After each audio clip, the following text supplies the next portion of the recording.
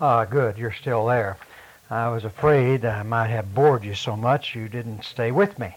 Well, now that we're all here, let's move on to the third rule of interpretation. Number 3, the revelation of God is progressive, or perhaps better said, culminative. The revelation of God is a progressive revelation. Now, the two words that provide the key to understanding what we call progressive revelation: accommodation and apprehension. In other words, the accommodation of God to the apprehension of man. Now, by this we mean that when God revealed Himself, He spoke in language that you and I could understand. You don't talk to a 3-year-old the same way you talk to a 30-year-old. And when we speak to a child, we have to accommodate ourselves to that child's ability to understand what we're saying. Bernard Ramm said the Bible represents a movement of God with the initiative coming from God and not man, in which God brings man up through the infancy of the Old Testament to the maturity of the New Testament. Progressive revelation is man's growing apprehension of the redemptive purpose of God, which culminated in the coming of Christ. It means that God revealed to us only that which we were able to comprehend. And in the infancy of the human race, He has led man slowly and carefully, step by step. I believe this is what Jesus was referring to when He said in Matthew 5:17, "Do not think that I am come to abolish the law or the prophets. I did not come to abolish, but to fulfill." He did not come to annul the law, Jesus is saying, but to bring it from a bud to a blossom. The law was right and good as far as it went, but it didn't go far enough or high enough or deep enough. Remember in Galatians 4:4, Paul talks about the fullness of time. And you might picture it like this: the time before Christ was the kindergarten of the human race, and with Christ came the higher education. In the Old Testament, God was teaching the ABCs. In the New Testament, He is teaching the XYZs. You remember what the letter of Hebrews says, chapter 1, and in the first 2 verses, God, after He spoke long ago to the fathers and the prophets in many portions and in many ways, in these last days has spoken to us in His Son. And that Son is the full, final, complete revelation of the Lord God. And with Him, with Christ, all that we will ever need to know about God, at least in this world, was revealed to us in Jesus Christ. Now, there's something important to remember when we talk about progressive revelation. Progressive revelation does not mean extra-biblical revelations. It doesn't mean revelations additional to the outside the Scripture. Nor does it mean that God evolved with His creatures, or that He grew less violent and more merciful in the New Testament period. God did not grow less violent or more merciful. God did not change from the Old Testament to the New Testament. The revelation of God progressed. It's not that what God revealed in the Old Testament was wrong or less good or less right. It was He revealed Himself as much as He could to man at that point in the education of the human race. But God has been the same from beginning. He is the first and the last. He's the same as He always has been and forever will be. What has changed is His revelation of Himself, His manifestation of Himself, and our understanding and comprehension of that revelation. Progressive revelation doesn't mean that the Old Testament is incorrected or invalid or less inspired than the New Testament. Progressive revelation simply says that the final revelation is in the New Testament. The Old Testament, therefore, must be read and interpreted in the light of the New. Some speak of this as the actualization. They call it the actualization of the Old Testament in the New, saying that the Old Testament could only be read as a book of ever-increasing anticipation. And it is a book in which expectation mounts with every turning of the page. The Old Testament, you might say, leans toward the New Testament. So progressive revelation simply means that God progressively revealed more and more of himself as the human race was able to comprehend it. And so the beginning of the revelation, God is the same. At the end of the revelation, God is the same. What has changed is not God, but the extent to which he has revealed himself. Now, this is extremely important because you have to realize that the Old Testament is not the final revelation. The New Testament is. The final, full, complete revelation came with Jesus Christ. This means that everything in the Old Testament must be interpreted in the light of the New Testament. Now, this is extremely important because I would be willing to say that the vast majority of all the error and all the heresy and false teaching is a result of interpreting the New Testament in the light of the Old, of forcing the Old Testament above the New. The Old Testament must be interpreted in the light of the New Testament. Now, that leaves us, I acknowledge, with a problem. And the problem is, how should you and I behave towards the Old Testament? What should be our attitude towards it?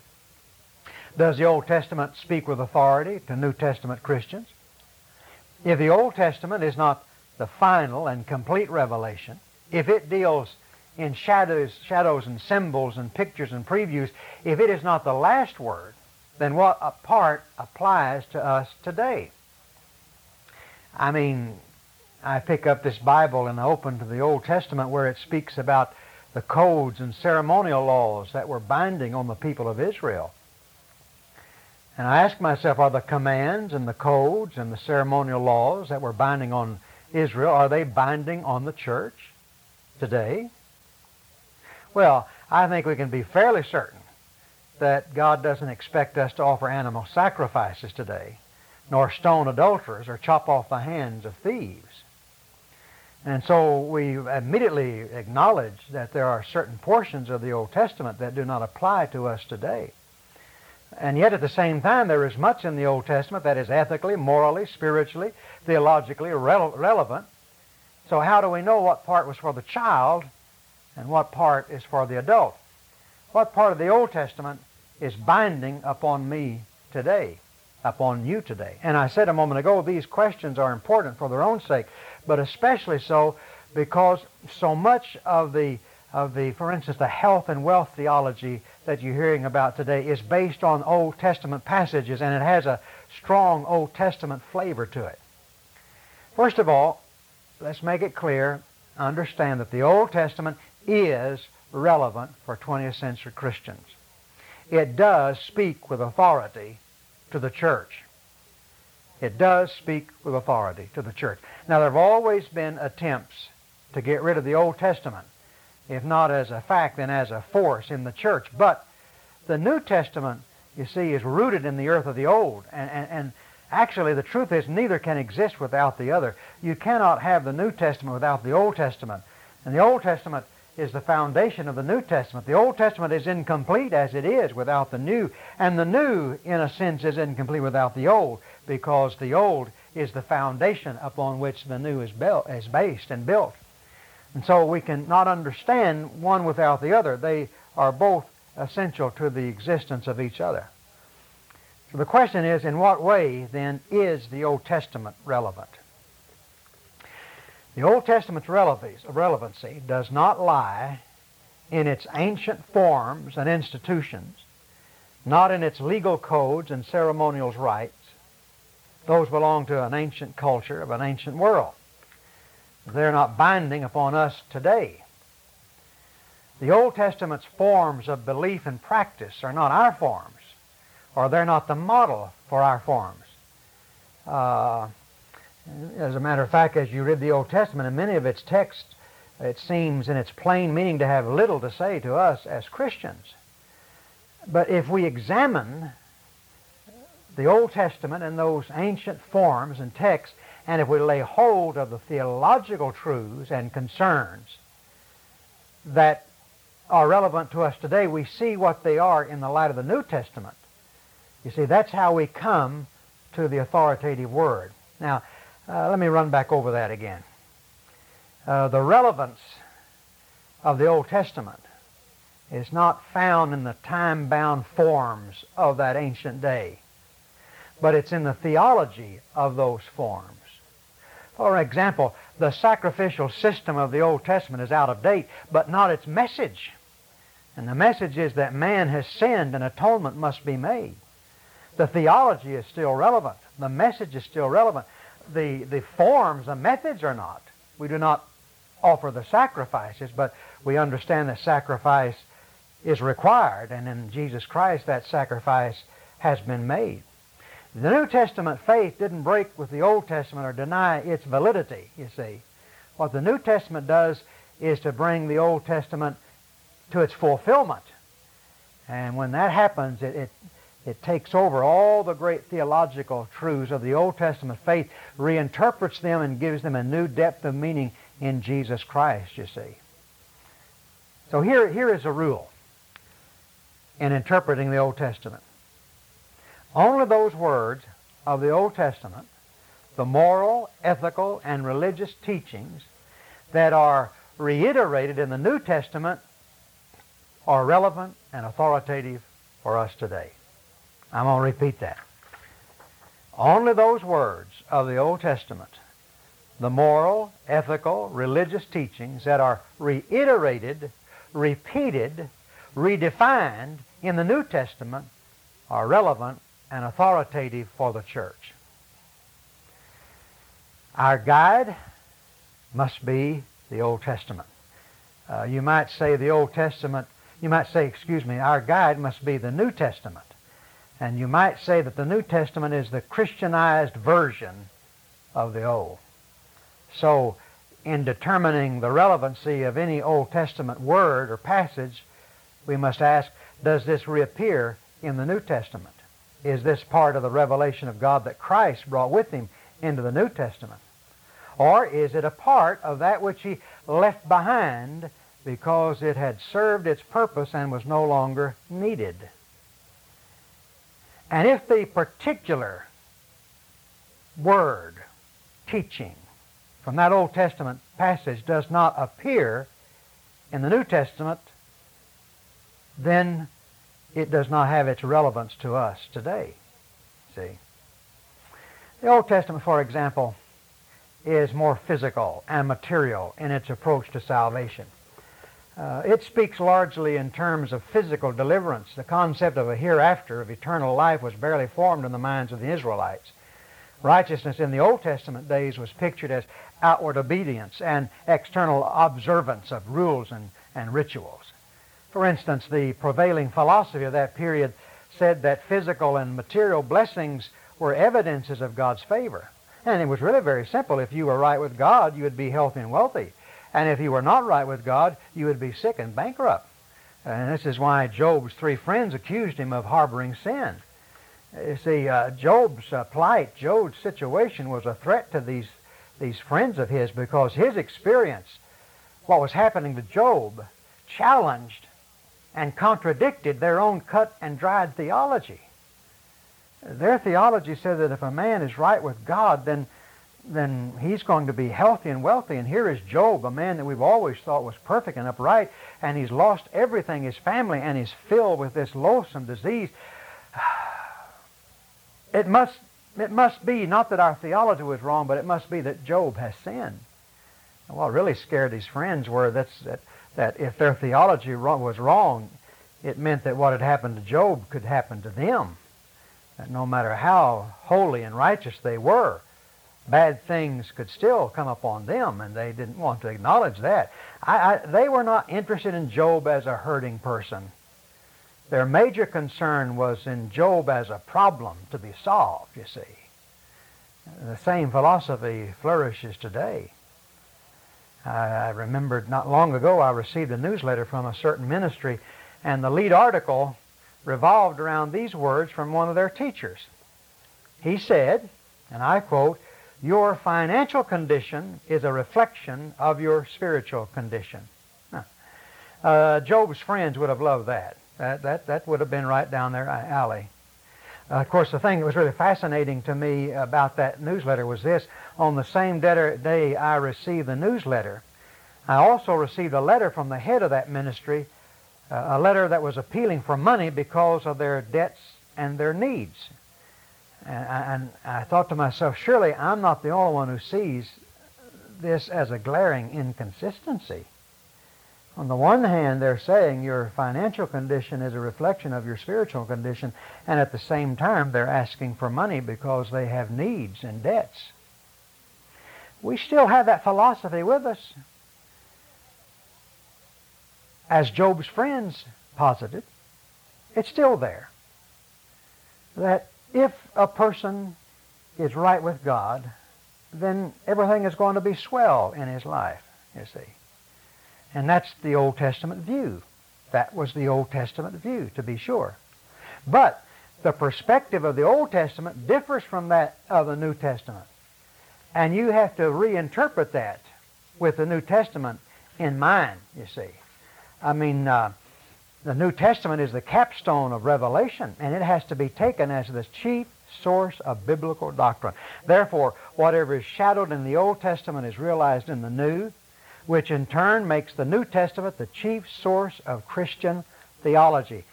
The great doctrines of faith are all most clearly developed in the New Testament. A good example of how the Old Covenant telescopes into the New, I think, can be seen by comparing Habakkuk 2:3 with Hebrews 10:37. Look. In Habakkuk chapter 2 and verse 3, you see a good example of shadow becoming substance, of the lesser advancing to and being absorbed by the greater. Let's read Habakkuk. In a time of national emergency, God promised Habakkuk that deliverance would come, and here's the way it reads. For the vision is yet for the appointed time. It hastens towards the goal, and it will not fail. Though it tarries, wait for it will surely come. It will not delay. Now, centuries later, to encourage persecuted believers, the writer of Hebrews quotes Habakkuk using what I call the New Covenant version. Here's what he says. For yet in a very little while, he who is coming will come and will not delay. Now, let's compare those two statements. The Old Testament says that the vision is yet for the appointed time. It hastens towards the goal. It will not fail. Though it tarries, wait for it, for it will surely come. It will not delay. But the writer of Hebrews says, for yet is a very little while, he who is coming will come, and he will not delay. Notice that Habakkuk writes of it coming. Hebrews speaks of he who is coming. What is an it in the Old Testament is a he in the New Testament. Christ is the yes and amen of all God's promises, Paul tells us. In him all the promises of God are filled to the full. This is what is better about the better covenant of Hebrews, of the book of Hebrews. He is better than it, you see. So when you come to the Old Testament, you have salvation depicted in physical and material terms of blessings. But when you come to the New Testament, you don't see that. You read the letters of Paul, the thanksgiving prayers of Paul. He doesn't thank God for his double-car garage or his big house or his bank account. He's thanking God for salvation, for mercy, for grace to bear and to endure. The New Testament emphasis is upon the spiritual blessings. Old Testament's emphasis is upon the physical blessings. Because, you see, in the immaturity of the human race, of the human race, man had to be appealed to on the basis of physical and material rewards. But as the human race matures, it comes, or it should come, to see that the spiritual is far greater than the physical. And that spiritual blessings are to be desired more than material blessings. That's progressive revelation. Old Testament emphasis upon the material and the physical. New Testament emphasis upon the spiritual and the eternal. So we must interpret the Old Testament in the light of the New. On the other hand, interpreting the New Testament in the light of the Old is one of the chief causes of confusion about so much teaching today. For instance, let's take the issue of physical healing. It wasn't too long ago, a few years ago, a friend of mine and his wife came to me with a problem. She had for some time been suffering severe migraine headaches, and she had been to a number of doctors, and those of you who've had any dealings with that understand how terribly difficult it is to find a cure for that. And so she had been to several doctors and had suffered a great deal from it. And they attended a Bible conference. A Bible conference led by two well-known Bible teachers, ministers. And one evening after the conference, they were all visiting together, and she happened to mention her headaches. Now, the two preachers questioned her at length about her background, her parents, her grandparents.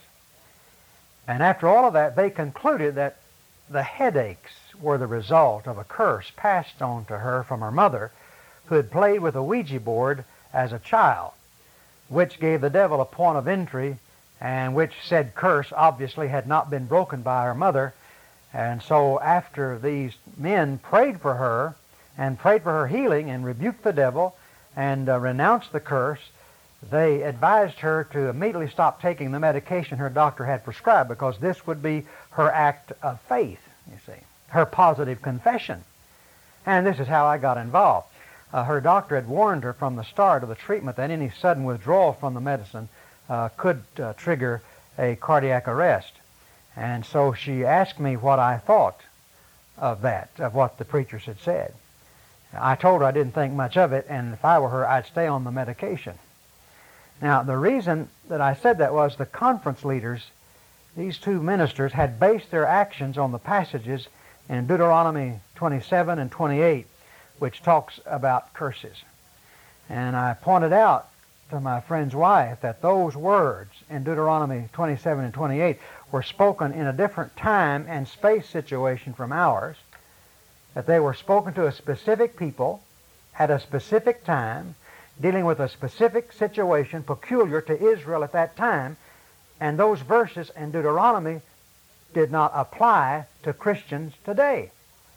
Now, why did I say that? Because no such thing is taught in the New Testament. You won't find that teaching about curses in the New Testament at all. I ran those verses through the filter of the New Testament, and they didn't come out at the other end.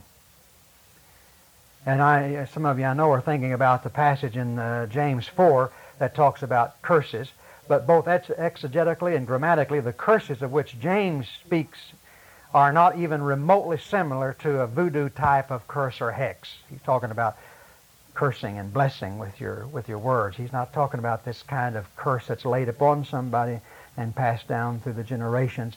There is nowhere in the New Testament that is taught. As a matter of fact, the opposite is taught, that Christ has broken all those powers and broken all those curses, and we are delivered from all those curses. And I guess what grieves me most and angers me to a point, and I trust it is righteous anger, the most about this incident is that these two preachers recklessly endangered the wife of this friend with their reckless theology. When you tell someone to stop taking medication, and the stopping of that medication could have a cardiac arrest, cause that a heart attack, then you'd better have a good reason for saying what you say. And these men, I felt, were careless and reckless. If they were physicians, you could have sued them for malpractice. Only those teachings of the Old Testament which are reiterated either in form or theology in the New Testament apply to us today. Only those teachings of the Old Testament which are reiterated either in form or theology in the New Testament apply to us today. God promised healing and prosperity to Israel, but He never gave that same promise to the New Testament church. You won't find it. Israel was in the infancy of their nationhood, and like all children, they had to learn primarily through rewards and punishments. But there comes a time when children must learn to obey, not because obedience is profitable, but because obedience is right. And the trouble with some of the health and wealth theology, and it's not my intention in doing these studies on interpretation to hammer on this, but this is the most relevant illustration of these things that I know anything about. And the health and wealth theology and it's all of its excess baggage, such as curses, drag believers back into the Old Testament, to the shadows of the Old Covenant and the uncertainty of immaturity. Progressive revelation is one of the important keys in interpreting the Bible. The Old Testament must be interpreted in light of the New Testament. The full, final revelation is in the New Testament. The last word to those who know Christ, to the church today, is found in the New Testament. All of those teachings in the Old Testament, which are reiterated in the New Testament, are relevant for us today. All right. Number 4. We must distinguish between the picture and the frame. We must distinguish between the picture and the frame. Hanging over the fireplace in our home is a beautiful painting of the hymn, How Firm a Foundation. That hymn has special meaning for Kay and myself. When our oldest son died in 1975, Miss Bertha Smith, who was a retired missionary to China, called us from her home in South Carolina. When I answered the phone, she asked Kay to pick up the extension, and then, without any preamble, Miss Bertha began to sing that great hymn over the telephone. During World War II, when Japanese planes were bombing the hospital that Miss Bertha Smith was attached to, she has told us a number of times about crawling under the hospital beds and dragging some of the nurses with her. They were terrified because of the bombing. And the only way she could calm the nurses and herself was that she sang all 7 verses of that How Firm a Foundation over and over and over. And the hymn had been such a source of strength to her in her hour of crisis that she thought it might be the same for us. And it was, and it is, How Firm a Foundation. And the hymn, the picture that is hanging over our fireplace, was painted for us by a gifted young woman in our church who knew of the hymn's significance to us. Now later, though, when we redecorated the den, we replaced the original frame with a new one that blended in with the color and decor of the room. We didn't get a new picture. We got a new frame. The picture is permanent, but the frame is temporary. Now, in much the same way, when God revealed himself to man, he did so within a specific time frame, an age with particular cultural backgrounds and settings. The Bible, you see, is rooted in history. It is a collection of books and letters with addresses and dates, and it possesses a historical, geographical, and cultural setting, the frame.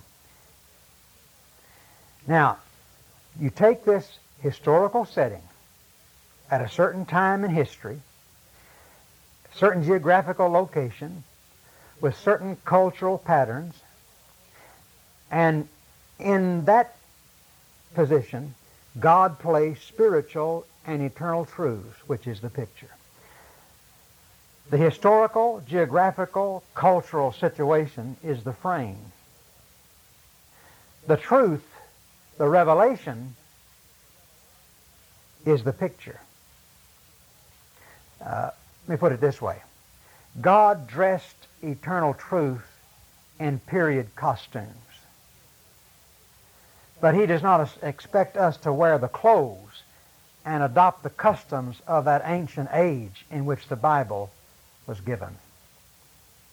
You have to distinguish between the frame and the picture, that which is temporal and that which is eternal. You see, when we open the Bible, we are AD people reading BC documents. documents that were written hundreds, even thousands of years ago in different languages from diverse settings and cultures.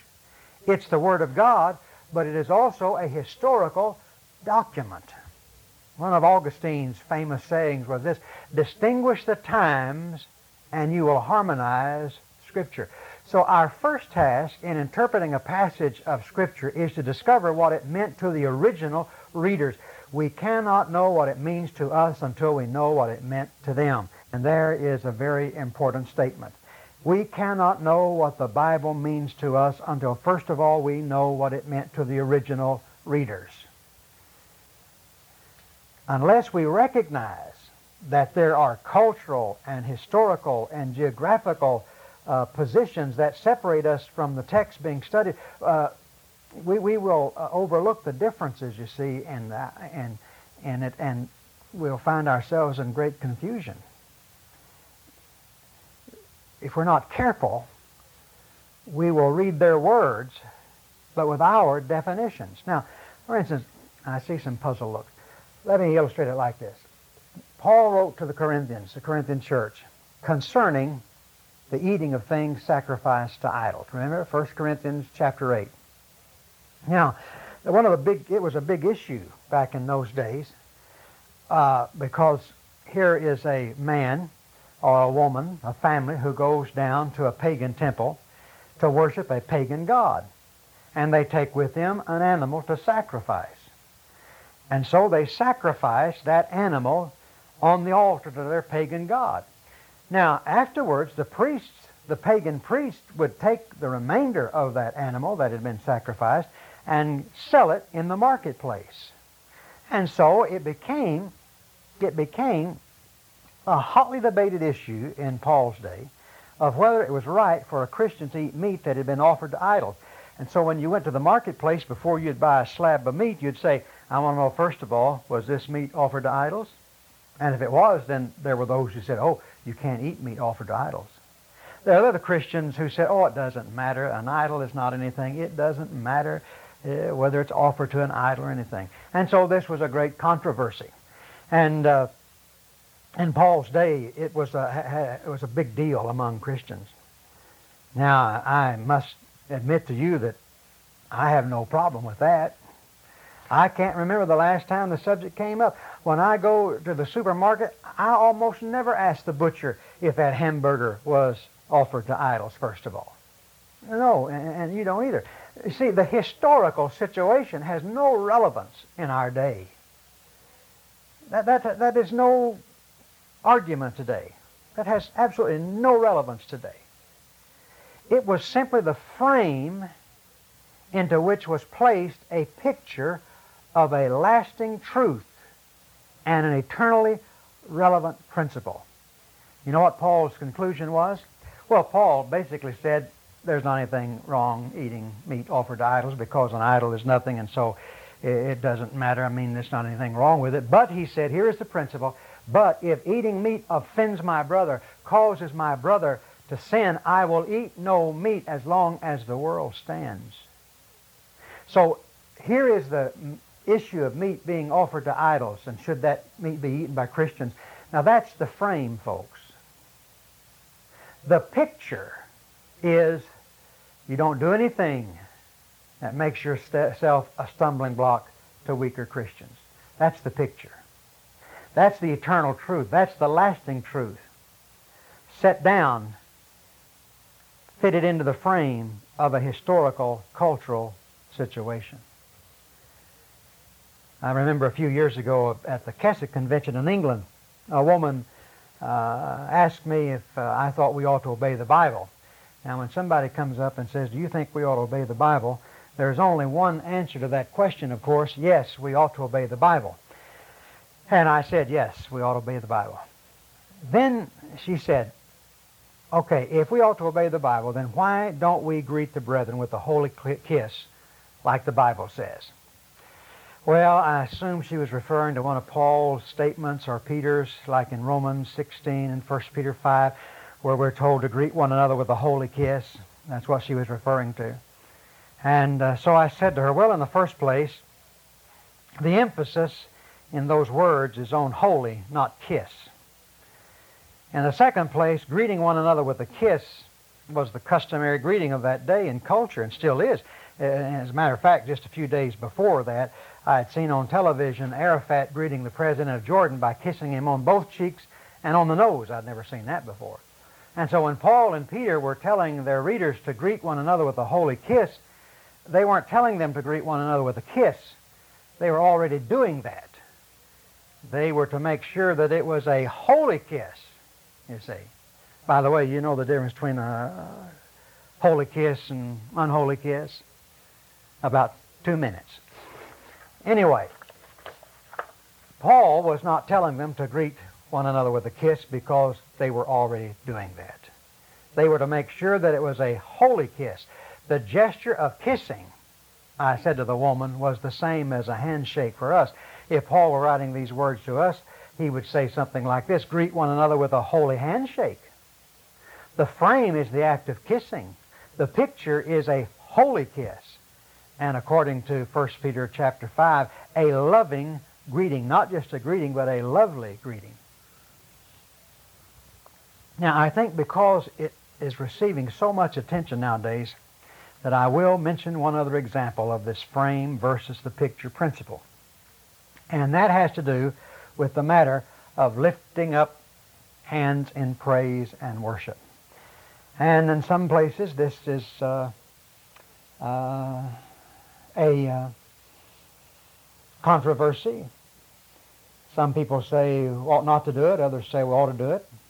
Some say you're not really worshiping God unless you're raising your hands in worship. And so let's deal with that for just a moment. What was once practiced almost exclusively in Pentecostal churches has now become a common and popular expression of worship in many evangelical churches. And for many, it is a wonderful way to express their praise to God. For some, it has become a spiritual status symbol, the sign of liberty and life in public worship. I've heard some go so far as to say that we cannot truly worship God without it, and that those who don't raise their hands at the most sin against God, and at the least do not really and truly praise Him.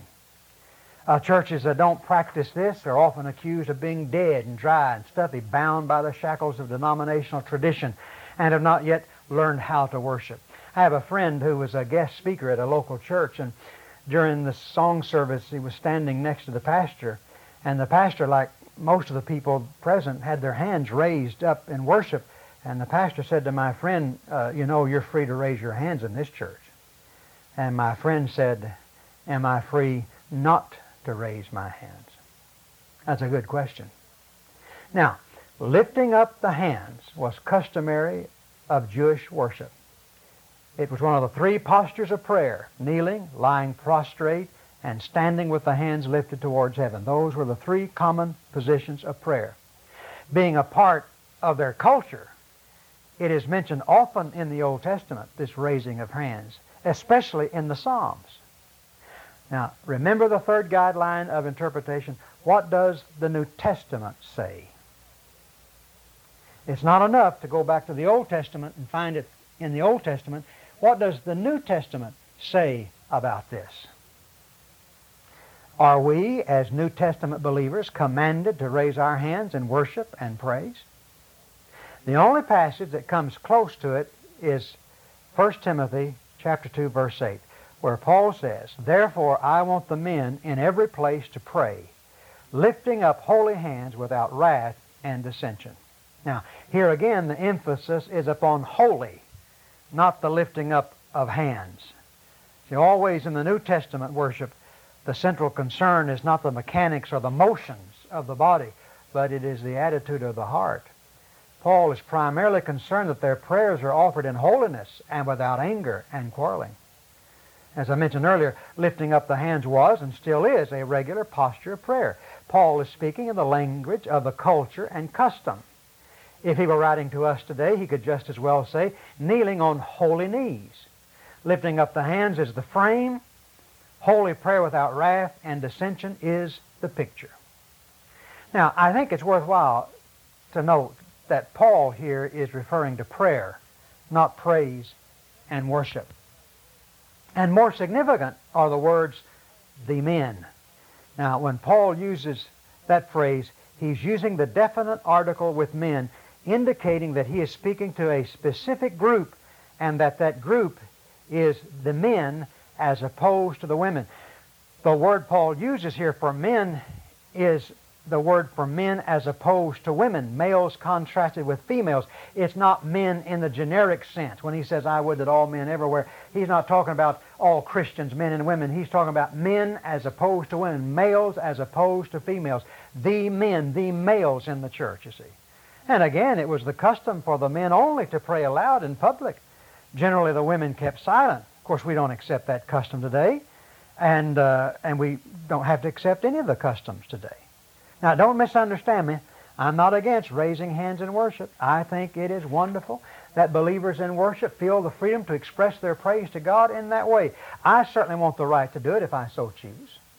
What I am saying is that from the viewpoint of the New Testament, the lifting up of hands carries no more spiritual weight than does saying amen.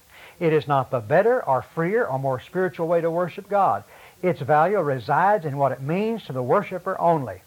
If it means something to you, if it enables you to worship the Lord, by all means do it. But we should not make it the sign of spiritual freedom in corporate worship. Christians are not commanded to do it. They should be free to do it. They should be free not to do it. That's the difference between the picture and the frame. Number 5. Scripture interprets Scripture. By this, I mean simply that the Bible is its own best interpreter. And every verse must be interpreted in the light of its immediate context as well as in the total context of the Bible. The unity of the Scripture follows from the fact that God is the principal author of it and implies that the meaning of the parts agree with the meaning of the whole, so that one passage sheds light on another passage because it comes from one divine author. Scripture is its own interpreter. The Bible is a collection of 66 books and letters written by different people, separated by hundreds of years, and yet it is one book possessing one scheme of truth, one consistent theology in which all the separate parts harmonize with one another.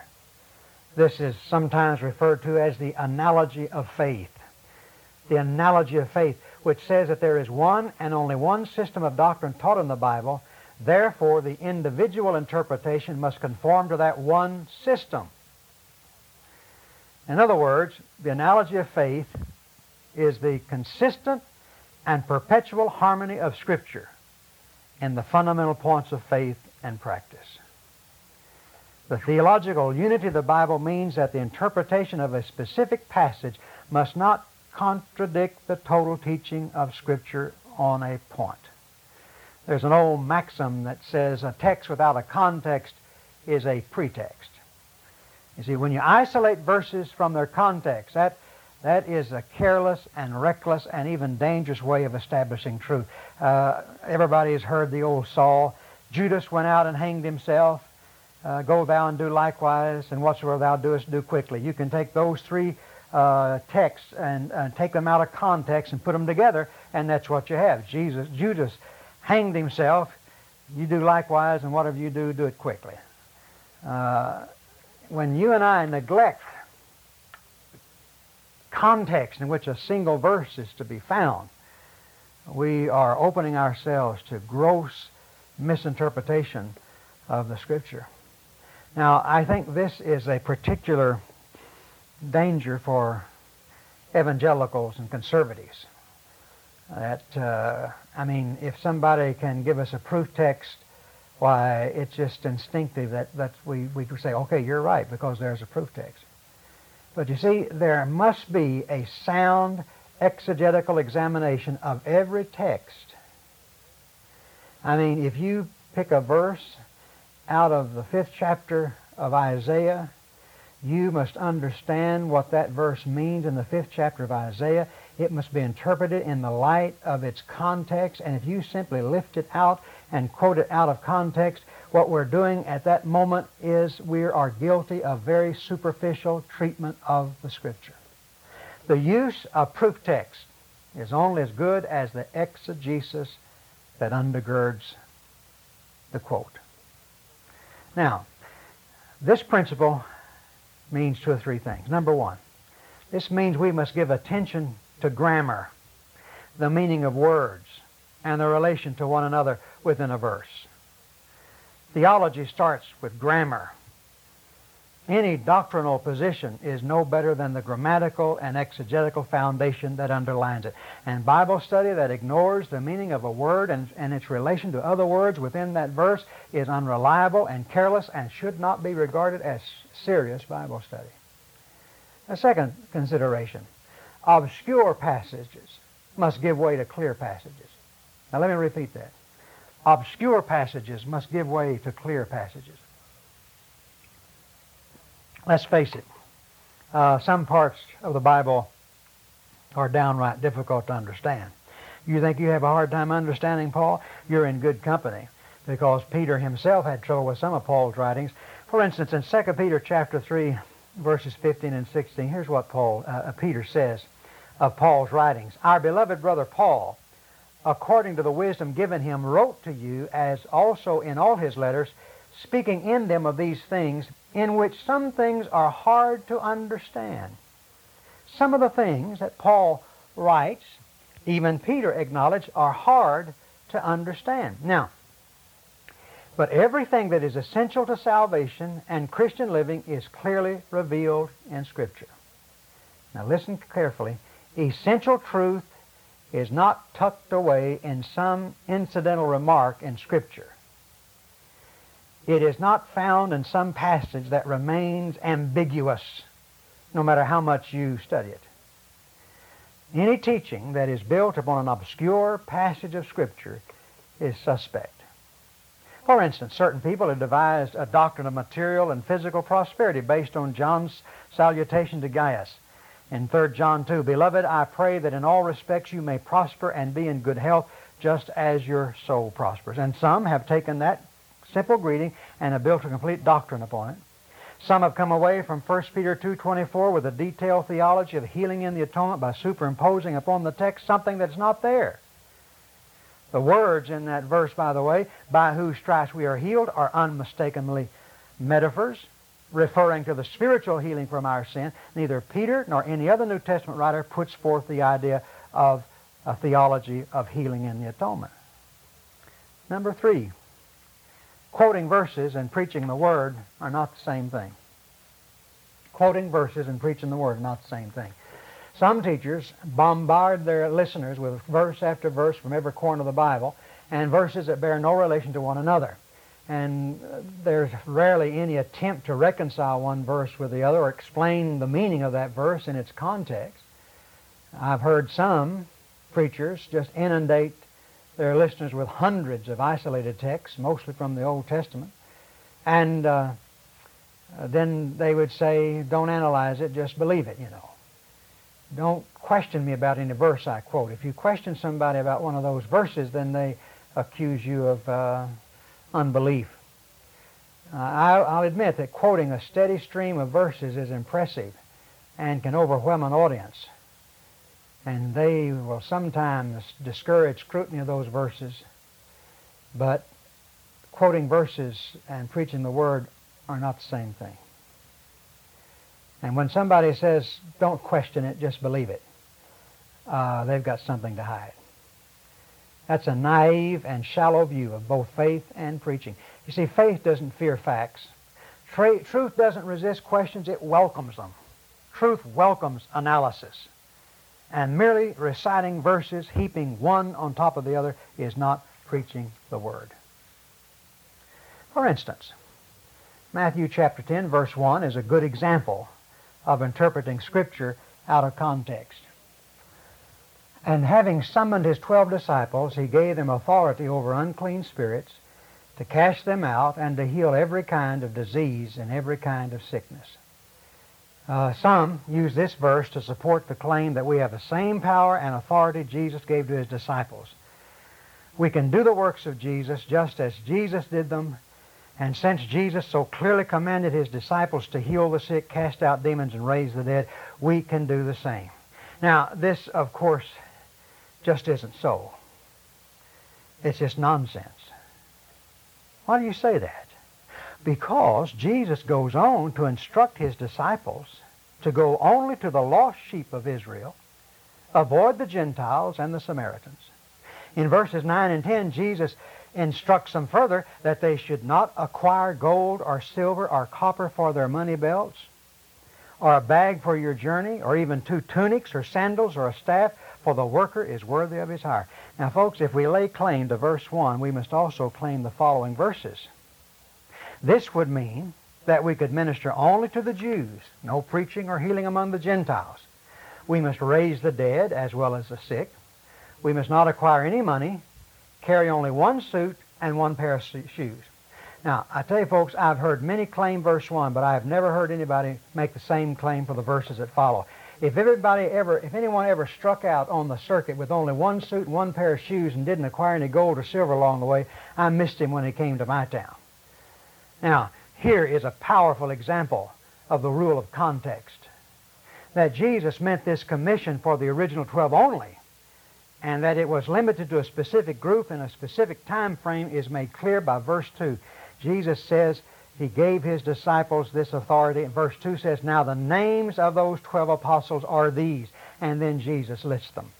I remember reading years ago, J. Sidlow Baxter said, dear brother, if your name is not among the list of the 12, the commission was never given to you. So here is an example of interpreting a verse out of context. And the fact of the matter is, ignoring this rule of interpretation can lead to another common error, and that is superimposing Western culture and values upon the Bible. The doctrine of prosperity, the idea that God wants every Christian to be materially wealthy, is a result of forcing our economic values upon the pages of the Bible. One religious speaker, this is good. One religious speaker, one of these fellows, said that when Jesus rode into Jerusalem on a donkey, he established the doctrine of prosperity. Now let that sink in. That Jesus established the doctrine of prosperity when he rode into Jerusalem on a donkey. Riding on a donkey, he said, was the equivalent of driving a luxurious limousine. Now, there's nothing wrong with driving a limousine, but to establish a biblical doctrine on that incident defies reason and slaps common sense in the face. Anyway, the donkey was borrowed. Rather than the doctrine of prosperity, Jesus established the doctrine of rent-a-car. And that is one example of taking Western values, American values, and superimposing them upon the Bible. You see, only an affluent society could generate such a doctrine. Let's face it, where else but in America can you buy low-calorie dog food for overweight canines? Speaking, only in America could that happen. The claim to wealth and health may sound plausible when it's spoken by some wealthy banker in a hotel ballroom. But you take that same message to the villages in India or Bangladesh or some other drought-ridden part of Africa and try to preach it over there. All right, last. Number 6. Sixth rule of interpretation. We must take into account the literary character of the book. We must take into account the literary character of the book. Now, while the Bible is one book, it's more than one book. It is a collection of books. And the full range, you'll find the full range of literary forms in Scripture. Historical narratives, poetry, proverbs, hymns, allegory, law, prose. And this is an important factor in understanding the Bible, because the approach to each literary style must be different. You don't interpret Acts the same way you would interpret Ezekiel, because that would lead to a great deal of confusion. The Psalms are largely poetic writings, filled with vivid images. I really don't believe God has wings, like it says in Psalm 17:8. And I don't believe that He really has feathers as it says in 91:4. That's poetic imagery, and we understand it as such. The four Gospels and the book of Acts are cast largely as historical narratives, and this should influence our approach to them. I remember early in my ministry, I wondered if churches should meet in homes like they did in the book of Acts. And I'd heard some that suggest we should. They said because the church in the book of Acts met in homes, we are to meet in homes also. But I suspect the reason the people met in homes is because they had no other place to gather. Whatever the reason, we are not instructed to meet in homes. And by the way, this is a very important point.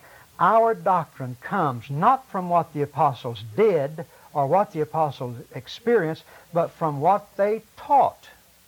Our doctrine does not come from what the apostles did or what they experienced, but it comes from what they taught. John Phillips, who is the author of the Exploring series of commentaries, said, "It is an axiom that you don't get your doctrine from the book of Acts." You see, in one way, the Gospels and the Acts present the same question as does the Old Testament. Since they are historical documents, how do we separate the picture from the frame?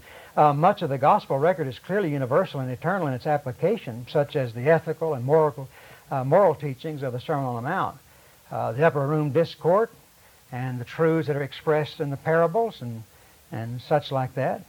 But what about foot washing? What about baptism? What about communion? What about healing? On matters like these, we turn to the epistles, don't we? What are we supposed to do about the matter of baptism, communion? We turn to the epistles. It is in the epistles where church doctrine is established. We interpret the Gospels and the Acts in the light of the epistles, you see. We interpret the Old Testament in the light of the New Testament. We interpret the Gospels and the Acts in the light of the epistles as far as finding out what our church doctrine is to be. What teachings, commands, and precepts are reiterated in the epistles. This is why most churches don't observe foot washing as an ordinance of the church. Why?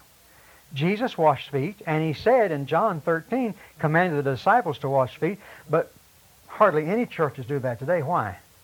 Because there is no evidence whatsoever that the early church practiced it as such, and it is never taught in the epistles to be a part of the ordinances of the church. You won't find it taught in the epistles, and you won't find it mentioned in the epistles that it's something we're supposed to do.